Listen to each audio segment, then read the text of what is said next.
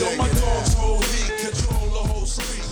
to Cerebronas. I'm Cynthia, and this is a Chiquita-sode on the Supermax prison in Angola, Louisiana. We're usually two Latinas from working-class immigrant families navigating law school and bringing y'all raw, critical analysis of the law, current events, and personal politics. Why? Because we want to break down barriers set up by elite institutions and democratize knowledge. So for this Chiquita-sode, we are going to talk about the largest maximum security prison in the United States.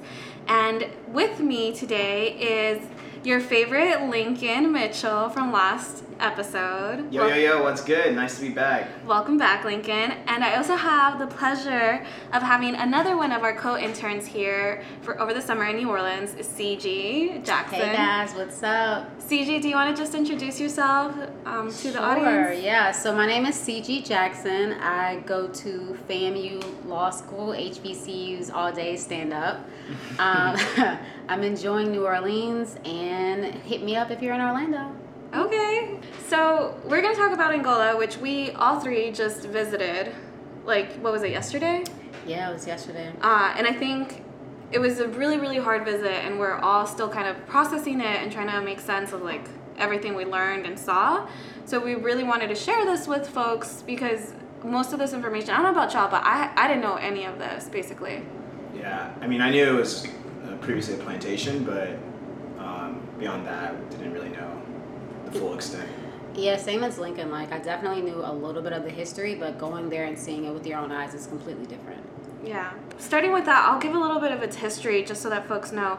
So, Angola's Supermax State Prison is on what used to be in a plantation, right? So just a little bit of history on corrections in Louisiana.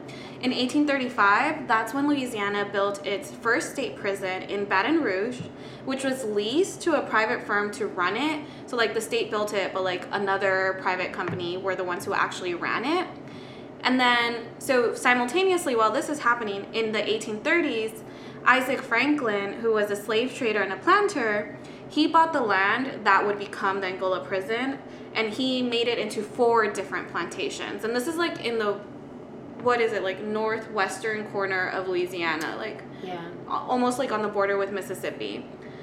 And so he died, Isaac Franklin died in 1846, and it was his widow who joined the plantations in 1880 when she sold them to Samuel James. Okay, so going back to corrections. In 1869, the lease to run the state prison was given to a former major of the Confederacy, of course, Samuel James. And actually, the James family ran the state prison system for 31 years. I had no idea. That's a really long time for a family to be. Yeah. Okay, but get this, you're gonna love this. So Samuel James, in his private capacity, he purchased the 8,000 acre plantation in Angola. And he actually began keeping the incarcerated individuals there because they were leased to the plantation as workers. But it's he was leasing them to himself, which is, whatever. So they were leased to the plantation? How? Yeah. So he, who was in charge of the state prison system, leased, what we would consider renting, I guess. Yeah. Is the analogy there. He rented the prisoners, the incarcerated individuals, to himself to work on the plantation. And so, and this included children as young as 7 years old, 7 years old. And eventually the plantation Angola would grow to 18,000 acres by 1923. So it started at 8,000, grew to 18,000 acres when the state bought the neighboring plantations. So, and that makes a lot of sense because I'm from Virginia and there's tons of plantations, but Angola is huge. So I was wondering how did it become so large? Yeah, it's a ton of huge. It's really big. Yeah, it's a ton of plantations put together. So that's how Angola started. And then, but I think in 1901 things changed, right? Yeah, they definitely did. And what's actually really interesting is hearing you talk about this renting process because, to us they're oh, that's just another name for slavery. But visiting, as you said earlier, CG, just visiting just really demonstrated how much of a connection there was between Angola's history as a plantation and its present day operations as a prison. because that theme of renting inmates, renting humans out to the guards, the wardens, is still ongoing today. I know this history just makes it so fucking clear how like prison in Louisiana is just another it's another word for slavery. Yeah, I was gonna say like it all resembles slavery. Yeah. I mean, we can just say the words. Yeah. Yeah. So yeah, in 1901, the state of Louisiana took over Angola because of the newspaper accounts of the brutally inflicted, incarcerated individuals. They were housed in Angola's old slave quarters. Their meals were scarce and barely edible when they did come. And prisoners worked 60 to 90 hours per week planting and harvesting cotton, corn, and sugarcane and building the prison levee system. And even today, prisoners work they work 5 days a week for 8 hours a day for, is it 2 cents? 2 cents an hour. Yeah, it's either 2 or 3 cents. No, it's 2 cents. It's still 2 cents? It's still 2 cents. And that's after your first 3 years. Your first 3 years, there's no pay. And in terms of the work they're doing, they're literally working in fields, growing vegetables, or they're maintaining the golf course in which they cannot play on, but the public and the warden and the guards can play on. Or they're doing some other operation, such as working on the warden's cars, working on employees' cars, herding cattle that they will sell to the general public, but they themselves cannot eat. So really, it is a modern day plantation. In 1951, 31 prisoners cut their Achilles tendons as a protest to the hard work and brutality. The conditions at the time, there were 4 toilets without seats and 4 showers were shared among 250 men. And still, prisoners were loaned as manual laborers to outside businesses. It's interesting, when we were at the law library, one of the gentlemen who was speaking with us referred to the guards as free men. And there's scholarship out there that says that this is not just unique to this one individual. There's common rhetoric in the prison that refers to the guards as free men. Can you say a little bit more like what's that significance? Because I don't know that everybody will know like what that is referring to. Sure, absolutely. It's a blatant reference to slavery. You had slaves and you had free men. And I think it's actually interesting because not all the guards are white. So if you're just looking for that racial lens, it's clearly there. The majority of the prisoners are black, but they're definitely black guards. Yeah. And so I think the free men is particularly important because in slavery, you did have free blacks, and those blacks weren't always on the team of the slaves. Yeah. Okay. And then I think women were also at Angola, right? Sure. Yeah, and I just I just was doing some research on Angola and I realized how many scandals there have been there. It's ridiculous. So I'll post some of those links on our website so folks can read the different scandals that have happened since. And because Angola's just been known like as the worst prison in the United States, but now it's actually considered one of the best and most progressive, which we'll discuss a little bit more later. But yeah. Angola has a ton of just interesting history. Yeah. So one of the fun facts about Angola is that a part of the Black Panther Party started there. So everyone hopefully knows about the Black Panther Party. Their original name was Black Panther Party for Self-Defense. It was a revolutionary party founded in 1966 in Oakland, California. Yes. We constantly talk about the Black Panthers because it's so important history, such important history. And so originally it was founded by Huey Newton and Bobby Seale, which you guys could Google if you're more interested. But in Angola, they were known as the Angola Three. There was Albert Woodfox, Robert King, and Herman Wallace. And they founded the chapter of the Black Panther Party in 1971. And so this was like really big in history in 1971. You guys got to understand that the Black Panther Party was extremely getting larger and larger.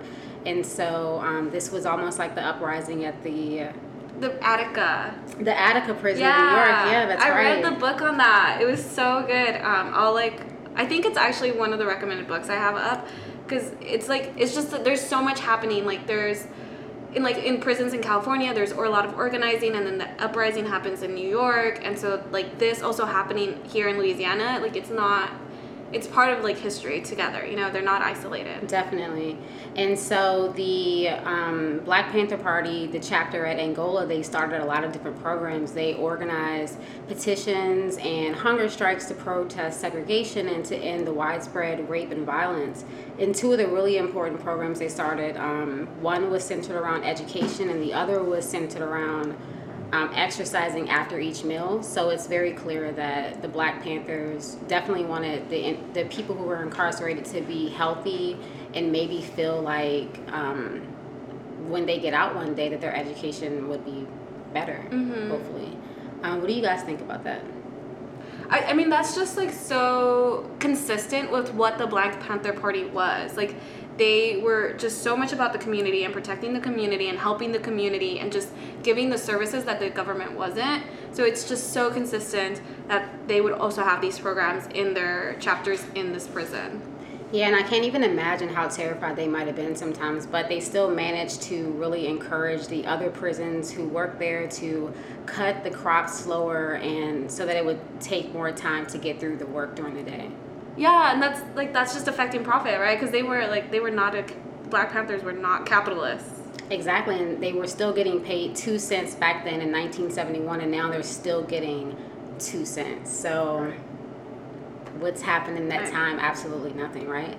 Yeah. And so in 1972, Brent Miller, a prison guard, and at this time, guys, all of the prison guards were white. Of course, it's 1972. And so he was actually killed in prison. And so Albert Woodfox was the first prisoner to be interrogated, and he was ultimately found guilty, and the jury took less than about an hour to deliberate. And he's the individual who's been in solitary confinement for the longest in U.S. history, 43 years. Dang. That's just wrong. Yeah, and he was finally released in 2016. Oh, shoot. Yeah, 2 years ago. Yeah. There's a couple different articles like with interviews that he just did, but like 43 years in solitary confinement in Angola, like.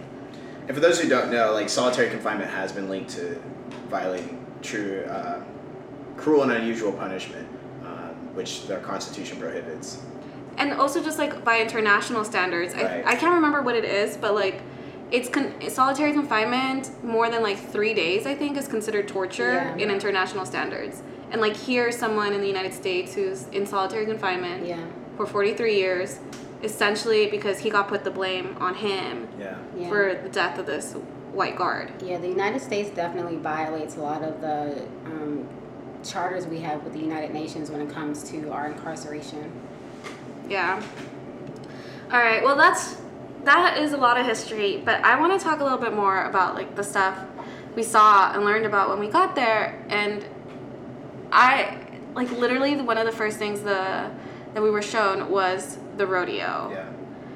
So there's a rodeo that happens at the state prison that's open to the public for $20 admissions, and all the money. And so this stadium can hold 10,000 people, and so 10,000 times $20, and so all that money goes to the general fund for all the prisons. I don't think they specify. Statewide. I don't know. Is it statewide? Maybe. I don't think it's just Angola, but maybe. But it's just, this just seems so wrong. It's very disturbing, right? It's almost like a fair, but instead of there being like happy like clowns and I guess like people in the town, it's people who are incarcerated having to give out the crafts that they probably worked really hard for, and then the profits go directly to the prison. Well, not just that, but it feels like so much like a gladiator show.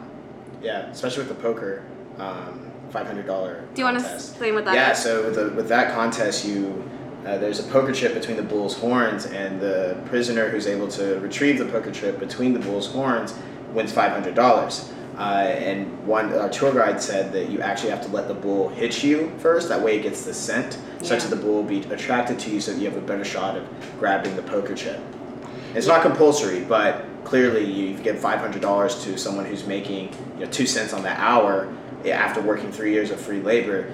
There's a bit of compulsion there. Yeah, and don't forget that they receive no training with any of the animals. Yeah, none whatsoever. Yeah. So they're just letting these bulls just hit them with, they only have t-shirts on. But she did say that like no one has died yet. Yeah. But I think that's just really overlooking all the like wounds. All the other harm that's done to them. I think it is a very gory and disgusting activity. However, I think from what I've heard, it's not wholly awful because this is a time where families can come and see their inmate. One of the few times where families can come and spend quality time with their loved ones who are incarcerated.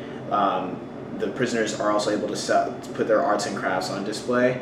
I didn't know that. Yeah. That was a part of it too. Yeah. So it's that's why it's complicated, because it's like clearly you have this inhumane minstrelsy gladiator contest, but there's enough benefits in there such that I mean, I haven't spoken to any prisoners about this, but from what I've read, the prisoners aren't all aren't against it wholeheartedly. Yeah, I think it's like really tough. Recently, I had the pleasure of meeting Calvin Duncan, and if you guys don't know, Calvin Duncan was incarcerated at Angola for I think over 25 years, and now he's free. He's in New Orleans living. But he had a lot to say about the rodeo, and one thing he said was that it's completely inhumane, and for the rest of society, we think it's disgusting, and we want it to end. However, if we want it to end, then we have to find things to replace it, because some of the money they receive, like they use to buy like socks and different things they want. So, but that's the thing with like the world as is. It always feels like we're making the choice between like, okay, well, like this program, at least it gives some incarcerated individual the opportunity to get $500 and to be able to have that money to buy socks, buy food, buy things from commissary. But we shouldn't have to accept that. Like what we should be saying is people should have enough to buy these things as is. There should be humane ways and things that are building on their skills, and they shouldn't be paid 2 cents an hour. And so it's like we only like the positives from this rodeo, like this isn't the only way to get them, and this is by no means the best way to get them. I mean, the negatives definitely, in my opinion, outweigh the positives. And like you said, like if society as a whole, if we wanted it to be better, we would. There's like tons of nonprofits. There's tons of like, maybe not tons of billionaires out there, but there's tons of people that could easily just give money to these men who are incarcerated, but we're choosing not to. Can I ask what y'all think of the people who go to the rodeo? Because it's like, it's $20 entrance. It's like every Sunday for the month of October. So like, what do you think of the people that go to watch, not to like buy arts and crafts, but like who go to watch men like riding bulls, trying to get poker chips from a bull's forehead? I mean, I definitely think overall we all could agree that these people see men who are incarcerated as they're not human beings anymore. Maybe they see them as animals, or maybe they still see them as slaves. I see it kind of how I see the tour, in that I think if you go and you don't engage critically with what you're witnessing and critique what you're witnessing and thinking about how does this change my work and my passions, what I believe about the law, and how can I help, not the law necessarily, but whatever your field, and how can I help either these individuals or similarly situated individuals, I think it's a toxic thing to do. So what I mean is that I think if you are going to the rodeo and paying this money, which as Cynthia said, I think Cynthia, you said it, it does go to pay socks, and if some of the prisoners do actually appreciate it and want to put on this performance, then I think that if you're engaging with the experience, it's not wholly awful. I don't know. I completely. I don't. I would have to disagree at least 70%. 70%. At least 70%. Yeah, no, I disagree too. Because it just, I'm thinking of who's actually going, right? Because like from New Orleans, it took us 2.5 hours to get there. Exactly. Right, so it's not like people who are just like, I'm here, I'm gonna come in and bring a protest sign, or I'm here to be in solidarity. It's people who are like close enough, like Baton Rouge was like an hour out from there. Yeah. And it's like, it's super close to Mississippi, rural ass Texas, rural ass Mississippi, rural ass Louisiana. So I'm thinking of the people who are going there, and it's like, this literally is a gladiator show, and like gladiators were slaves. So it just feels like the same exact thing, copy and paste. And I feel like maybe the people who go, they're definitely not thinking about it the way that we are. Yeah. I mean, we're all in law school. Like, the people who go, I'm sure that they could be locals. They have children, and maybe they just want to take their children to have fun and see a bull. Which is not a good thing, I think, for you to grow up normalizing. No, I agree with all of that. Like, that's what I was saying. I think for those people that are not critically engaging, I am critical. But I'm just thinking about, this was something I was thinking about, like, what does it mean for us to go on a tour? Because we still gave money to the institution. And we still looked at inmates. Whether we wanted to or not, we saw inmates. Yeah. So I think that there's a lot of parallels between, and at least, honestly, you can make the argument that the tour is worse because the inmates didn't consent to being looked at, whereas the inmates in the rodeo did actually sign up. Yeah. So I just think that I'm very critical of the rodeo. I do agree with you, CG, that it should be replaced with other sources of funding. But I think that there is a way to engage critically with the experience such that you have the bitter and the sweet. Yeah, I don't know. I mean, maybe I agree more with you now, but So she disagrees with you 50%. I'm making it might be higher than 50. I'm making it But I mean, Calvin also said that, you know, the tours are a benefit to Angola. I mean, it's horrible in a sense when you have busloads of tourists that are coming to Angola just to like gawk at the prisoners, but. Yeah. You know, he said that having more people come into Angola actually benefits the inmates because, in a sense, they're treated better within that time that we're there. You guys know what I mean? Yeah. Yeah, and I think also I want to just say that we are making a lot of assumptions of like the people who go there and like the people who are seen there and the people who live in rural Mississippi and Louisiana, but I feel like they're generalizations that are backed by statistics and voting patterns. And YouTube videos. I haven't seen those, but I believe you.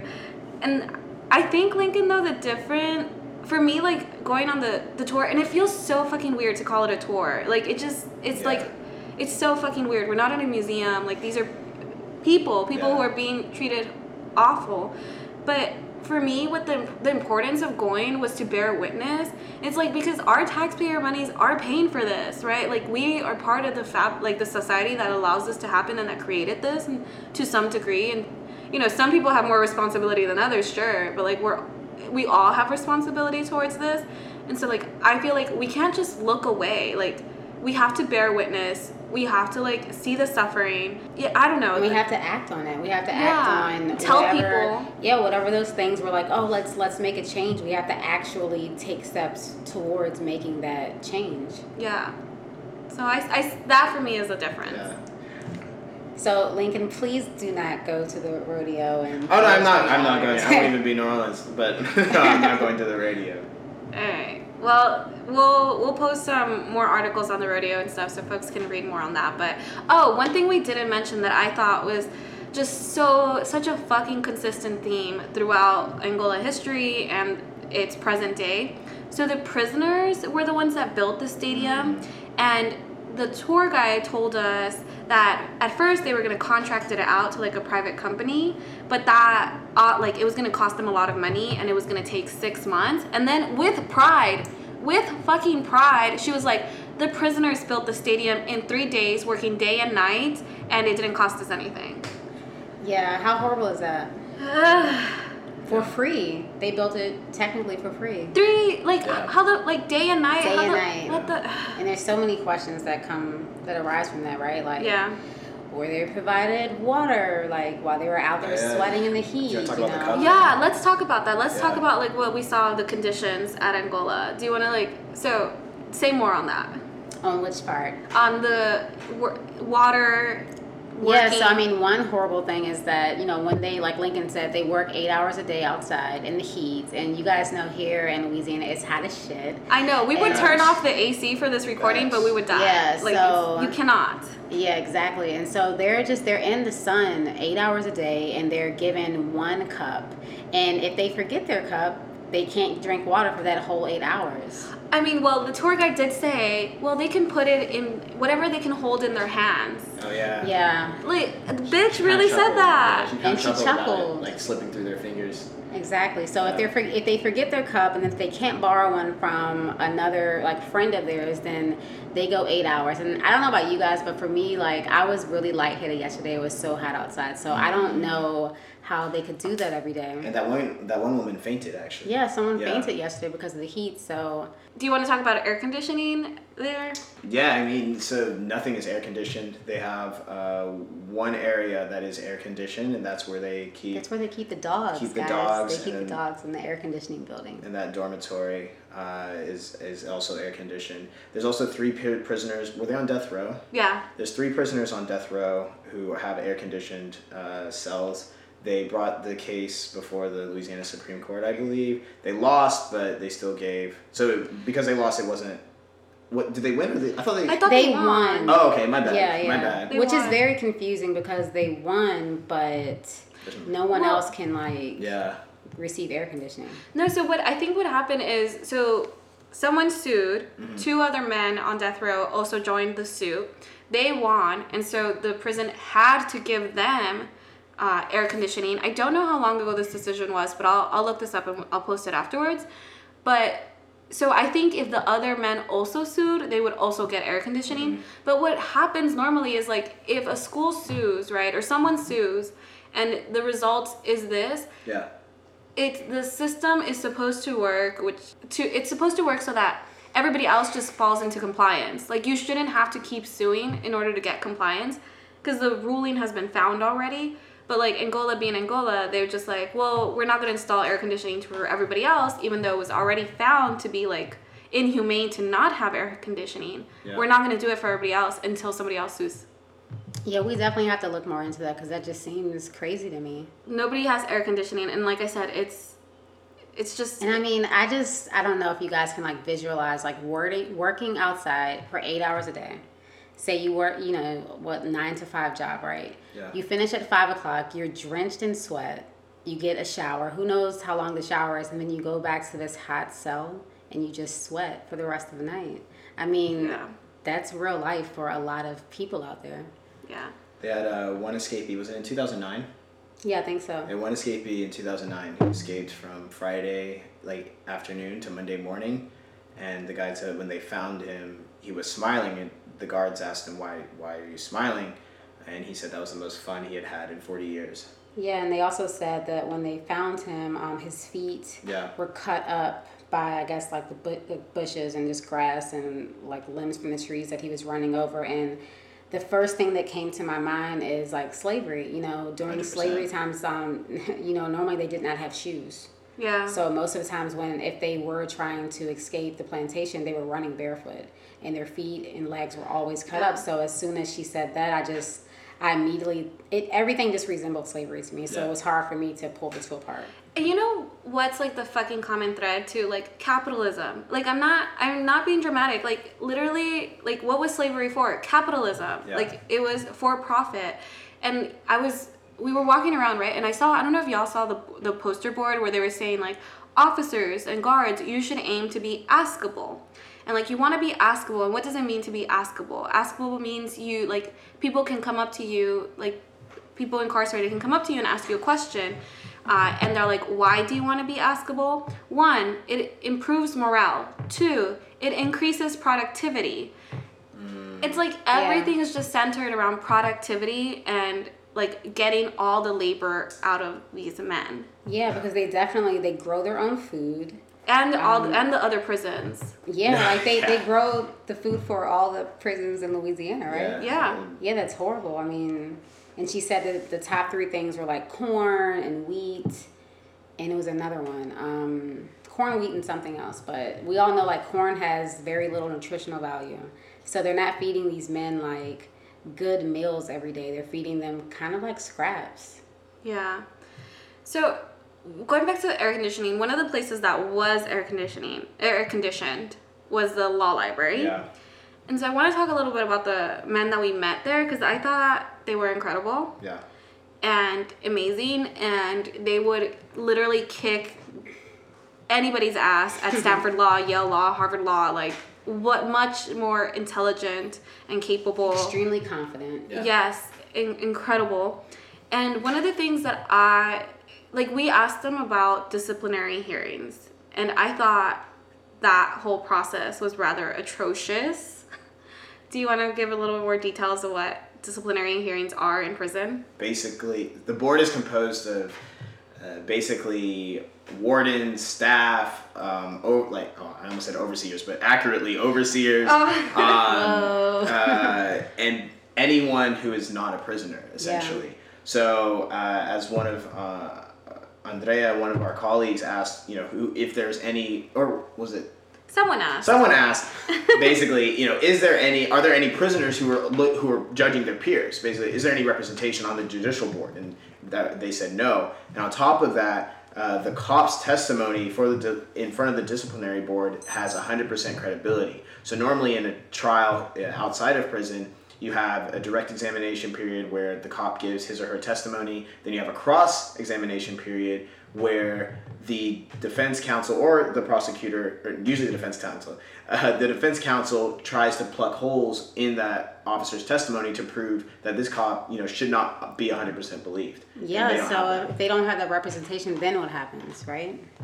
Yeah, and so disciplinary hearings, though, just to be clear, so like in prison, if you break one of the prison rules, like you don't get to go to trial, you don't get a judge. Like the prison can decide its own administrative process for when someone breaks rules. And so usually what happens is like people will lose their privileges, and so because a privilege is part of falls under due process, that's why there is this shitty make-believe process set up where, so in your head, imagine you are someone who's incarcerated, right? And a guard, maybe the guard doesn't like you, maybe you don't respect the guard, or maybe the guard thinks that you think you're high and mighty, whatever. Prison guard writes you up for something, whatever they wrote up is just 100% credible.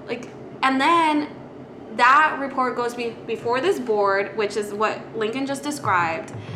And what is one to do? What defense is there? And the men there who are working at the law library, who are basically lawyers, what you all know as jailhouse lawyers. Yeah. They said, well, all we do is work on mitigation.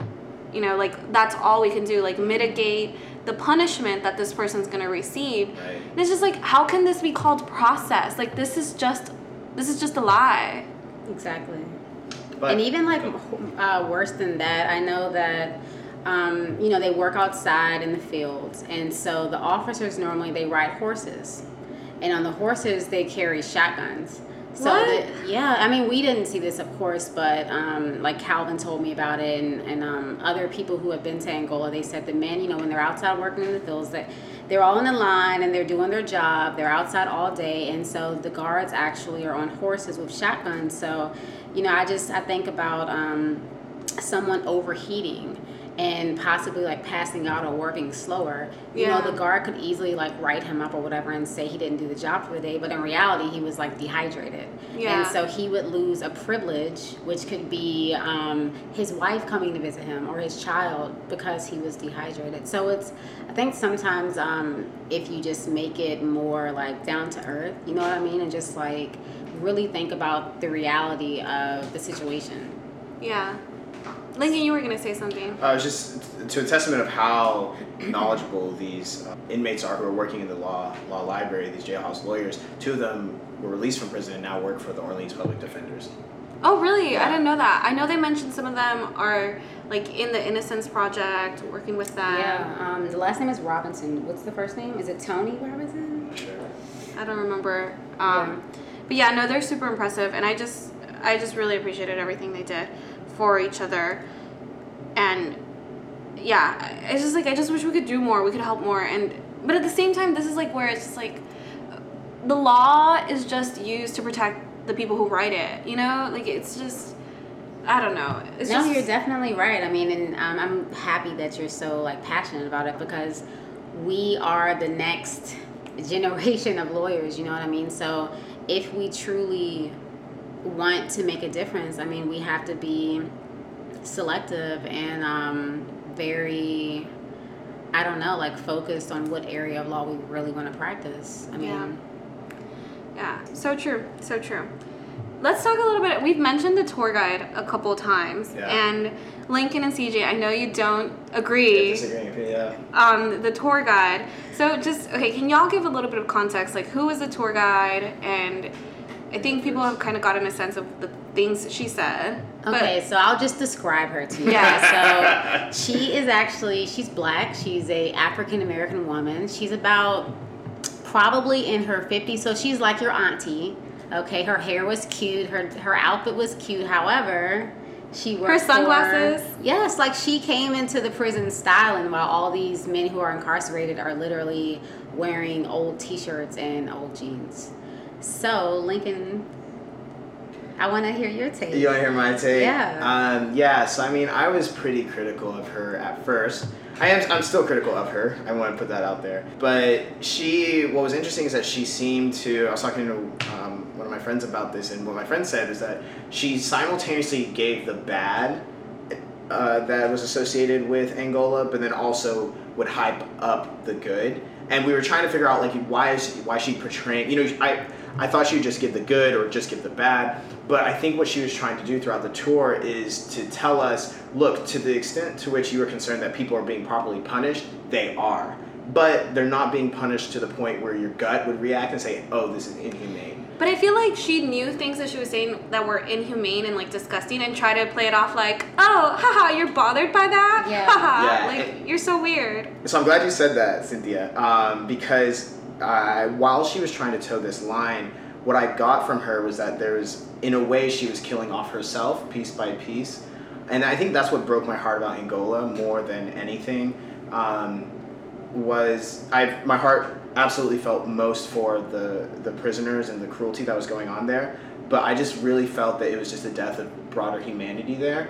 Yeah. In that the guards and the tour guide were treating these prisoners with such inhumanity and such cruelty that it also was destroying their own reality and destroying their own humanity. So it just felt like a really depraved place. The point that really stood out to me was when one of the gentlemen on the tour with us asked her, how she felt about everything going on.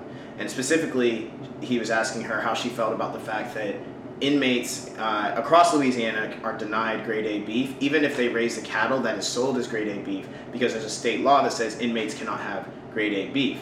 And so he asked her, how do you feel like that? And she was like, oh, it's a state law. And he said, I know, but like, how do you feel about that? And she said, oh, I just have the keys to this place. I just work here. I sleep well at night. And then she added with kind of a tinge of bitterness, but also like resentment. She was like, I sleep comfortably at night. And the way she said comfortably told me that she does not sleep comfortably. And my heart kind of hurt for her too, because here you have a black woman who, whatever has led her to this spot where she is oppressed, she's participating in oppression. CG's smiling at me right now because I know she disagrees. But even though she's doing an immense cruelty to others, there's still a death inside of her that broke my heart. So I'm not going to add much. I'm just going to say that everything in life is a choice. People, some of the men who are incarcerated, they made a choice, and some of their choices led them there. Every day in life, we all make choices. She makes a choice. She made a choice to apply for the job. She's making a choice every single day to go to work at that job, and she's making a choice to give the tours and to try to make everything extremely lighthearted so that we will all accept it. Because I believe that the workers in Angola, they want people to feel like this is okay, like it's acceptable, like the rodeo is just like a fair. You guys should want to come.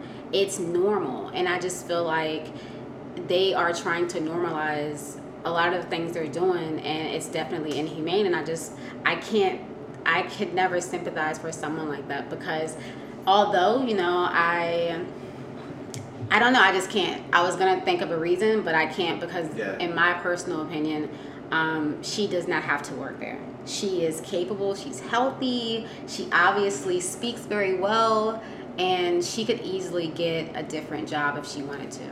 So I think I agree with both of you. The way she would say things, right, to try to normalize it, the way she would laugh, the way she said I sleep comfortably, the way she said that so defensively, to me that's her like coping and like coping in order to do this job, right? Like adjusting her worldviews, adjusting her opinions so that she can get up every day and do this job, so that she can go to sleep every night, right? Because like you have to start believing this in order to keep doing it, in order to be able to sleep. So for me, that's what she's done, and I completely agree with you that like to do this, but that's the thing, like I don't feel like it's just like specific to Angola, which is why I don't have any more sympathy for her, where I feel like all of us are constantly giving like losing our humanity. Like when we see like so many people, this happens to me all the time, where I'll be with someone in the car and there'll be someone who's like who's experiencing homelessness asking for change, and someone will be like, nope, you know, they must have done something, they can work, like why, I don't know why they're here, they shouldn't be asking for money. And I'm just like, that for me is like also when we start losing our humanity. No, you're 100% right. I agree. You know, and so it's just like, but like that's why like when people like ask me, whoa, like nobody's really asking me when I volunteer the information that I think the only solution is a revolution and land redistribution. When like I try to explain to people, it's just like the world as is just so inhumane, and all this that we put up with and that we normalize day in and day out is so violent on us and the people experiencing it. Like, so I completely agree with you there. But I also agree like with CJ, where it's like I agree with you in that we like have to not be complicit and we have that responsibility. But I also like disagree with you in the sense that like usually I don't think like when she was little she was like, I want to be like a high up at the prison, you know? Like I mean, sure, but now this is where she is in life, and someone told me earlier, they said that they felt like she was in the sunken place. And so I think that that's very true, because I think that she's at a stage now probably in her life and maybe just mentally and emotionally where it does not affect her. And I do think like there came a point where she had the responsibility to choose something different or to be able to switch out. But I do think like, for example, there's the Supermax prison in Virginia State, Red Onion prison. There, like the location where the prison is super rural, like Angola, but like I think even more so. And so most of the prison guards there resemble the inmates in that they're like low education, don't have a lot of opportunities like for other employment. And so because the prison's there, that's where they end up getting employed. And so I don't know. I think like they're I mean, definitely, like, I mean, realistically, you're right. Like, most of the people who work at prisons and jails, I'm sure they live locally, and that's that could be the job that is, just most convenient for them to get. However, it is 2018. Like, I feel like we have to stop making excuses for one another. Just like how we are taking responsibility for our actions and we are all choosing a certain path to go down, I feel like everyone can choose. I just think that in society, we make way too many excuses for each other. So I have an aunt who works at a prison in Virginia, and I feel bad because like I've never actually asked her much about it. But I still feel like even though she's my auntie, like she's still making a choice to work there. So I don't know. I just feel like we have to stop giving each other excuses.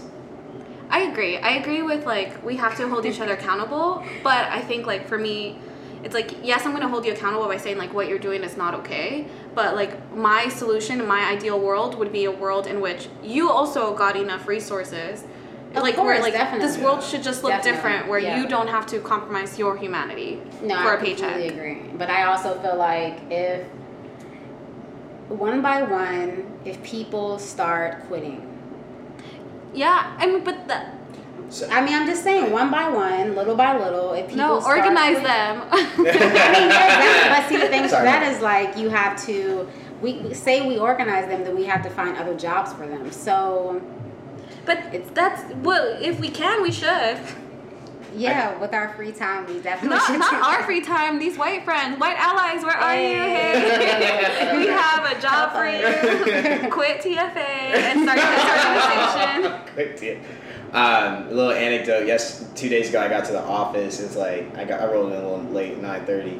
I'm coming in. I'm like, dang, I'm tired. I'm so like I'm just happy to be here today. I was just happy to, have gotten out of bed. I'm like, Cynthia, how are you? Good morning. She's like, we need land redistribution, Lincoln. I'm like, Cynthia, it is 9:30. You are on one right now. She's like, we're over here talking about fair wages, minimum wage. She's like, no, that's small-minded talk. We need land redistribution. Cynthia, so I just want y'all to know that your podcast leader is on one 25/8, out here advocating for the marginalized and out here fighting for liberation. So I do remember that day. Thanks for sharing that, Lincoln. I actually posted on Instagram about it. So yes, I think it's because I was reading some Mexican literature the night before. So woke up feeling a little revolutionary.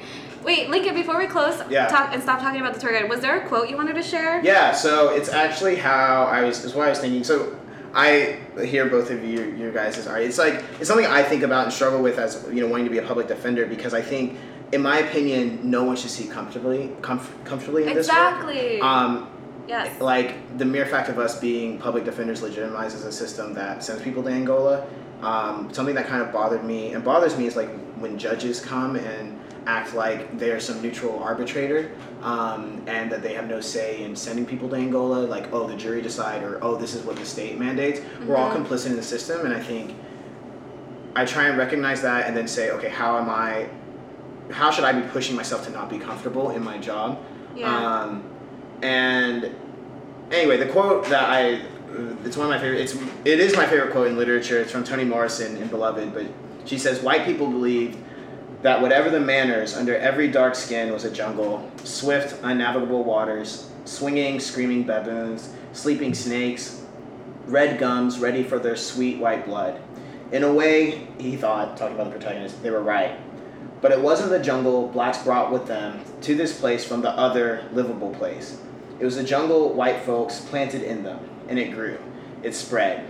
In, through, and after life, it spread until it invaded the whites who had made it, touched them everyone, changed and altered them, made them bloody, silly, worse than even they wanted to be, so scared that were they of the jungle they had made. The screaming baboon lived under their own white skin. The red gums were their own. The reason I like this quote is I don't read it to, let white people off the hook, like white supremacy is real. Whites caused slavery, it was not a choice. Sorry, Kanye. Yeah, Kanye, I hope you're listening. But I think Morrison gets at the nuances here. And that's what I saw in the prison yesterday, is that these people came, and in the eyes of society, these people being the inmates, arrived in Angola, and in the eyes of society, in the eyes of the guards, they were uncivilized, irredeemable, and awful people. And when you go to the museum, you see the weapons that these inmates have made. You have rampant violence in the jail, and so you would think, if you're as an outsider, you'd be like, oh, I'm so glad we got these dangerous people out of that space, out of the main society. But really, it's caused by the guards. It's caused by the cruelty and the depravity that these prisoners are subjected to. And so my heart broke for those prisoners. And I definitely hold the guards accountable. I hold us accountable as taxpayers. I hold judges accountable, prosecutors accountable. Yes, prosecutors. PD's accountable. Like, we are all complicit in this system that is causing so much suffering to these black and brown bodies. But at the same time, I think we have to also recognize that we're all losing in this system. Yeah, we are. And I think especially for allies, when we think about, the suffering is not one directional. Like, in being complicit in white supremacy, being complicit in the marginalization of these bodies and this pain and suffering, you are also dying. And that's what stood out to me from all these guards. It's how I think about cops. It's how I think about ICE officers. Yeah. None of these people are innocent. These are all people that need to be held accountable for the cruelty they're causing. But there's also something sad as just a human seeing people shut down their own humanity. Definitely. Lincoln, you literally are bringing tears to my eyes, because I completely agree with everything that you're saying. I think for me, I'm not religious at all. I think I am spiritual, but I found myself praying yesterday at Angola a lot. And I just, I would walk through these different places, through these, because they showed us where they used to hold men and, the people that were being punished further punished at Angola, and, where they were executed, the chair they were executed in, where they were injected, where they were hung. And I just, kept, praying, I'm so sorry, I hope you're at peace. I'm so sorry, I hope you're at peace. It's just everything you're saying is yes, we just need to heal. And I don't talk about revolution because I want more violence. No, I think as revolution as a way to as a healing, because I think you're completely right. we need a lot of healing. We are a broken society. Yeah. We've been broken for a very long time. Yeah. Well, I thank you both for sharing so much and being here with us. This has been great, and it has really helped me process everything that we witnessed yesterday. So Definitely. anything y'all want to say before we close? Tune in next time. Tune in next time and just love yourself and love others. Let's end there. Who it is, son? Hey, yo, my dogs hold heat, control the whole street. And when it's time to bust, they don't get cold feet.